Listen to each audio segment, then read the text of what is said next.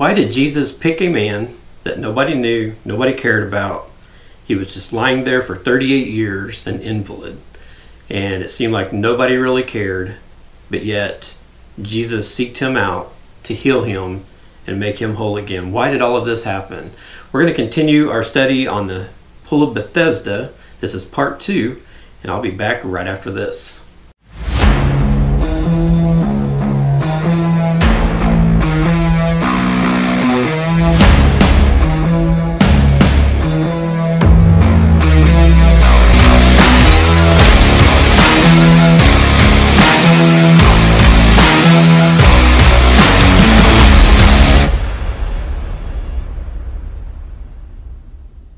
Hey everyone, welcome back to Connecting the Gap. This is episode 11. Thank you guys for joining me once again. And as I mentioned in the beginning of this week, we're at part 2 of this study that I started last week on the healing at the Pool of Bethesda. And we're going to continue into this. We've reached verse 6 of John chapter 5. And we're going to carry that on here in just a little bit. Before I get started, welcome once again. Thank you guys for checking me out. Just please share this and subscribe to all my different channels. You go to connectingthegap.net and you can see everywhere that I'm pushing this out to. I've got it in video and audio form both on some different podcasting apps. And then of course my YouTube channel has the most material on it.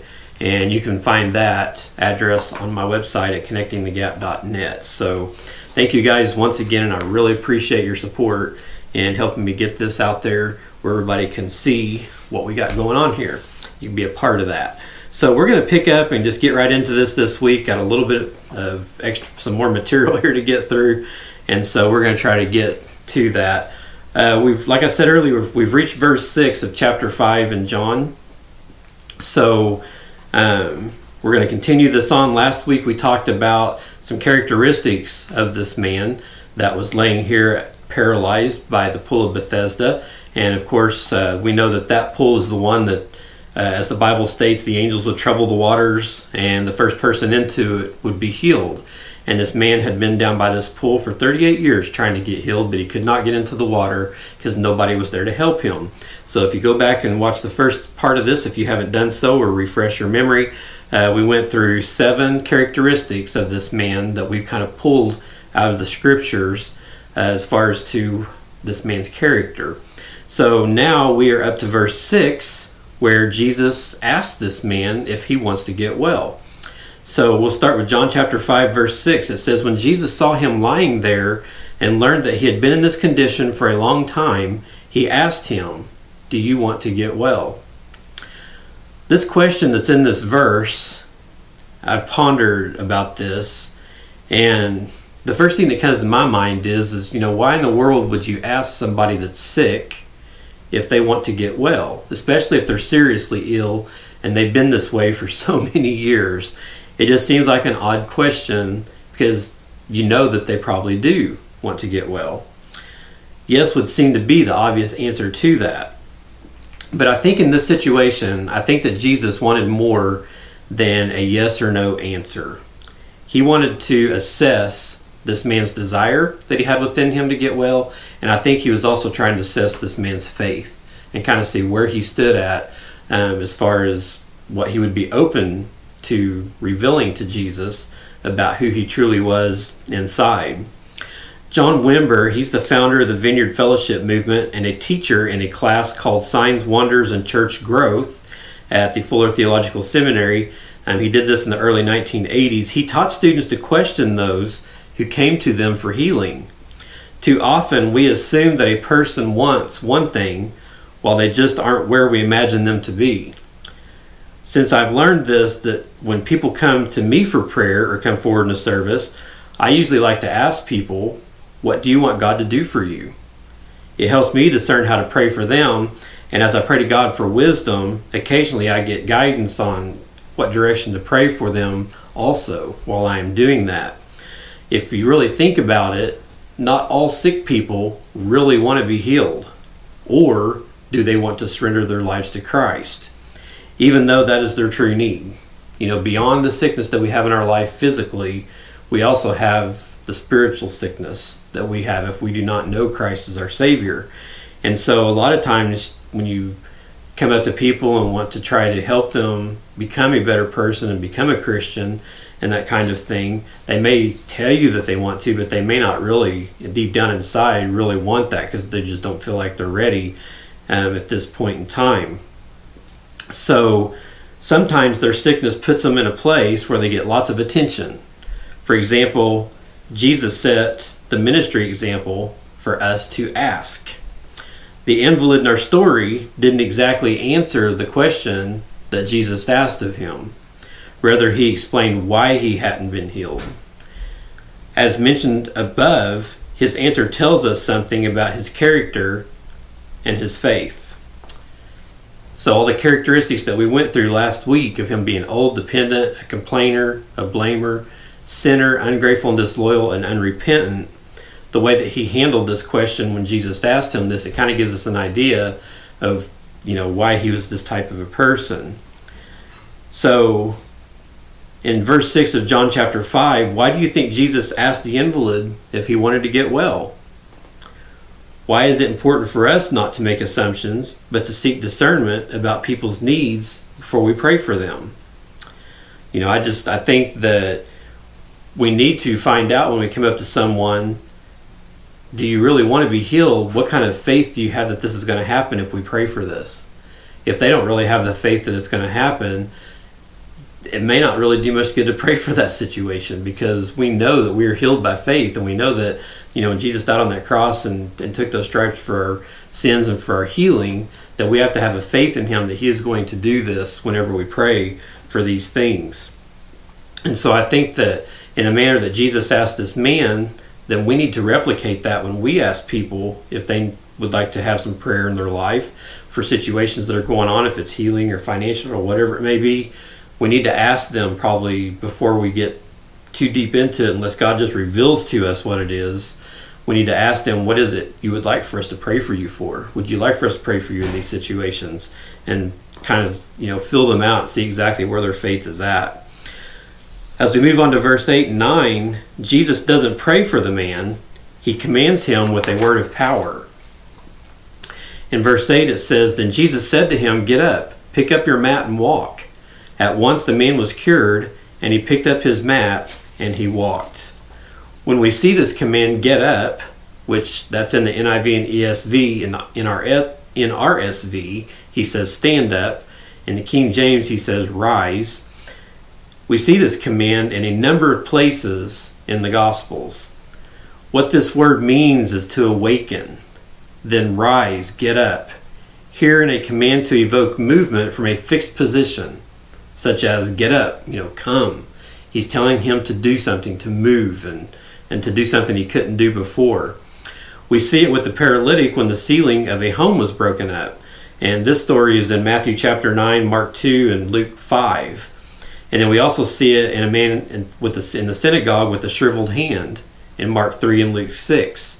Jairus' daughter who is raised from the dead in Mark 5 and Luke 8. Blind Bartimaeus in Mark chapter 10, and the crippled man at the beautiful gate of the temple in Acts chapter 3. Is the man obedient to Jesus' command? Well, we're not sure. We know that he certainly got to his feet at once, or immediately, as the scripture says. He picked up his pallet and he began to walk. I think, but can't really prove, that when Jesus spoke, this man's legs must have suddenly strengthened and he found himself standing. It wasn't so much a matter of obedience or faith, but an instinctive response to a sudden healing and the realization that as he began to stand, that he indeed had the strength to do so. Perhaps his attempt to stand was even the trigger for the healing. We read about the 10 lepers who were healed by Jesus at one point. He told them to go show yourself to the priest. This is in Luke chapter 17, verse 14. And as they went, they were cleansed. The two other elements of the healing were to pick up his mat and walk. The mat or pallet could have been a bed or a couch, or perhaps maybe a stretcher that his friends usually carried him on. The man didn't need to be there any longer, so he took up his pallet and he began to walk home. But of course, when he started to do this, that's where he started getting into some trouble. after he took off and was carrying his mat away. We read in the news that in certain Middle Eastern countries there are self-appointed men who police how women must cover themselves or even drive a car by themselves. John tells us that this healing took place on the Sabbath day. Apparently in Jerusalem, some of the strict Jews, probably Pharisees, who interpreted the law quite strictly, they saw this man carrying his pallet home, and they took it upon themselves to confront this man. In verse 9b, the second half of verse 9, it says, "The day on which this took place was a Sabbath. And so the Jews said to the man who had been healed, 'It is the Sabbath. The law prevents you from carrying your mat.'" The law indeed was clear about observing the Sabbath. The fourth commandment says, "Remember the Sabbath day by keeping it holy. 6 days you shall labor and do all your work, but the seventh day is a Sabbath to the Lord your God." That's Exodus chapter 20, verses 8 through 10. Of course, the intent was that God's people should rest on the Sabbath and not pursue their normal work. But then the lawyers took over. There is a large tractate in the Mishnah that details just what is allowed and disallowed on the Sabbath. Accordingly, it was allowable to carry a man on a bed on the Sabbath, but not to carry a bed without a man in it. So there was kind of a little trick there to how that was okay or not okay. As you may recall, Jesus was severely criticized for healing on the Sabbath, and this was in Luke 12, John 5, and John 9. And it was also allowing his disciples to eat heads of grain they plucked as they walked. That was quote-unquote harvesting, and that was in Matthew chapter 12. Carrying loads for your work was indeed prohibited, such as stated in Jeremiah 17 and Mark 11, but a healed man carrying home his pallet, that's not work. The healed man's defense is to shift blame from himself to Jesus. His exact words, "He told me to do it." In verse 11 of John chapter 5 it says, "But he replied, 'The man who made me well said to me, pick up your mat and walk.' So they asked him, 'Who is this fellow who told you to pick it up and walk?' His answer in verse 13, the man who was healed had no idea who it was, for Jesus had slipped away into the crowd that was there." It's interesting that even through this healing, when this took place, when Jesus told him to get up and take his mat and walk, and he did, this man never even asked Jesus what his name was. It's like he didn't even care. He was just selfishly glad that he had his healing and that he'd have to sit there by that pool anymore. You would think that he would have been extremely thankful and thanked Jesus, but apparently his only thought was himself. He didn't turn to Jesus with thanksgiving for what he had done for him. The text says in the NIV that Jesus slipped away. The NRSV says he disappeared. In King James it says he conveyed himself away, or he had withdrawn, as the ESV says. The verb eknuo means to draw away from, turn aside, or withdraw. This is in keeping with Jesus' style of not trying to use the spectacular to promote himself. He often told people not to tell anyone about his miracle. And if you've read through several of the miracles in the New Testament, there's many times Jesus told them not to tell them who did it. He just provided the miracle and it happened for those people. And you can read some of these stories in Matthew 8, Mark 1, Mark 3, Mark 5, Mark 7. There's many other places where you can read stories where this happened. And he also told his disciples not to reveal that he was the Messiah. That was in Matthew chapter 16. So we know that even though Jesus was going around doing all these miracles and everything that took place while he was on the earth, he had no desire to draw the glory to himself. He was trying to draw the glory to his Father, God up in heaven. And when I think about that, it's crazy how unlike him that we really are. How selfish as people, if we go out and do these big miracles and all that kind of thing, our humanistic tendencies are to want the glory for that. And we want to take all the credit for what's happening because, we seek the praise of men a lot of times. Free publicity that comes with the spectacular is something that we, in some cases, we want that. We want to exploit the public relations value of anything that we can. On the other hand of this, though, we do know that God often uses miracles to draw people to Christ. Many mass healing campaigns overseas have swelled from word of mouth testimony, and many have come to Christ as a result. Our point with this here is to say that we need to check our motive. Whenever something like this takes place, God gives us a miracle or He reveals something to us that we otherwise wouldn't have known, we need to check our motives in all of this. If it's pride, which is often one of our hidden motives, we're not emulating Christ. We need to get ourselves out of the way, get that pride out of there, and make sure that Christ is glorified in anything that takes place. Later, perhaps that day or the next day, we're not really told, Jesus sees this healed man in the temple. Perhaps he came to offer a thanks offering for his healing. Possibly, we're not sure. In verse 14 of chapter 5, it says, Later Jesus found him at the temple and said to him, See, you are well again. Stop sinning, or something worse may happen to you. Verse 15, the man went away and told the Jews that it was Jesus who had made him well. So here we notice that Jesus spots the man in the temple, not the other way around. The man's not there looking for Jesus, but Jesus spots him. Even though there was probably a crowd of people around Jesus, because everywhere Jesus went, we knew that he had a crowd of people usually following him and surrounding him. Well, Jesus sees this man, so he goes in and he confronts this man about his sin. We don't know what his sin was, whether if it was slander, cheating, a sexual sin, we're not real sure, because we're not told. But it doesn't seem to be some kind of just a garden variety of weakness, just something small. But it seems to be like it's something serious because of the way that Jesus approached this. Jesus commands him to stop his sins and stop sinning. The verb is in the present imperative, suggesting that the man is continuing to do this sin.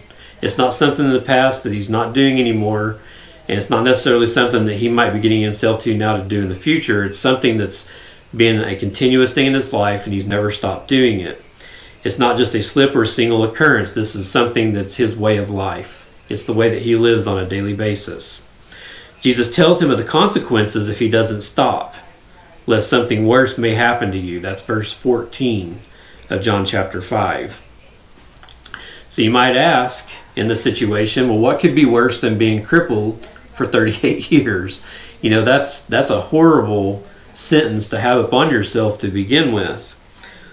Well, what could be worse than that is us going to hell. We know we have a choice to go to heaven or we have a choice to go to hell.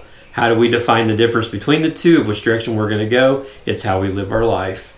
It's how we work our repentance to Christ and how we accept forgiveness for our sins and have faith in Him, that He is just and willing to forgive us of our sins. We have to go through all of that to be sure that we are going to have that forever and throughout eternity that Jesus refers to when He talks about us going to heaven and that He has prepared a place for us. So we have to take care of those things in our life if we're going to make sure that we don't have these issues come up that's going to keep us from getting that eternal life that He's promised. So we're going to go ahead and finish this up next week. We're going to make this a 3-part study on this. I don't want to miss any points here.